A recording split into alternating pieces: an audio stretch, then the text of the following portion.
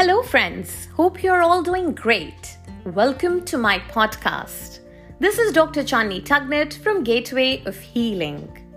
Our topic this week is anxiety. So, what really is anxiety? It is something that each one of us has experienced at some point or the other, say before an examination or an interview, or whether one has locked the door to the house before leaving or not, while getting ready for a date, and many similar instances. Now, most of this anxiousness is anticipatory, where one dreads the future without any reason or logic. Our innate fight or flight response is a key component in this process. When faced with a risky scenario, our bodies experience a surge of adrenaline to prepare us to either engage or seek safety. Our muscles may tense, heartbeat may quicken, and we may begin to sweat. These bodily reactions can help us become more agile, take in more information, and infuse us with more energy. Ever noticed how at an accident scene, the bystanders suddenly get the strength to lift a car or a truck off a victim? Well, they have their natural fight or flight response to thank. Anxiety is one of our most primal instincts to avoid threats.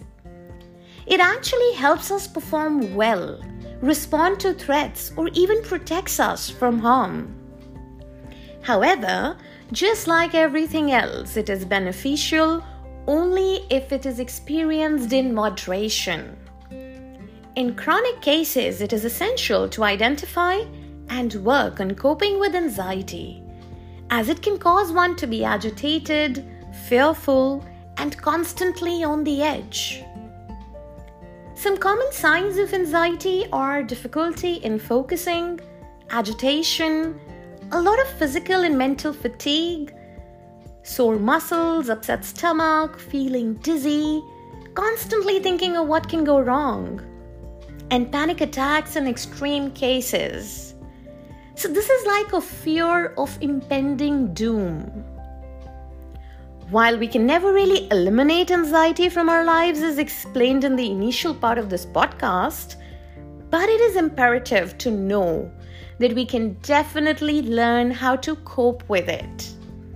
One can seek help from an expert to explore, analyze, and challenge the irrational and negative beliefs behind the triggers, and gradually replace them with reasonable and positive ones.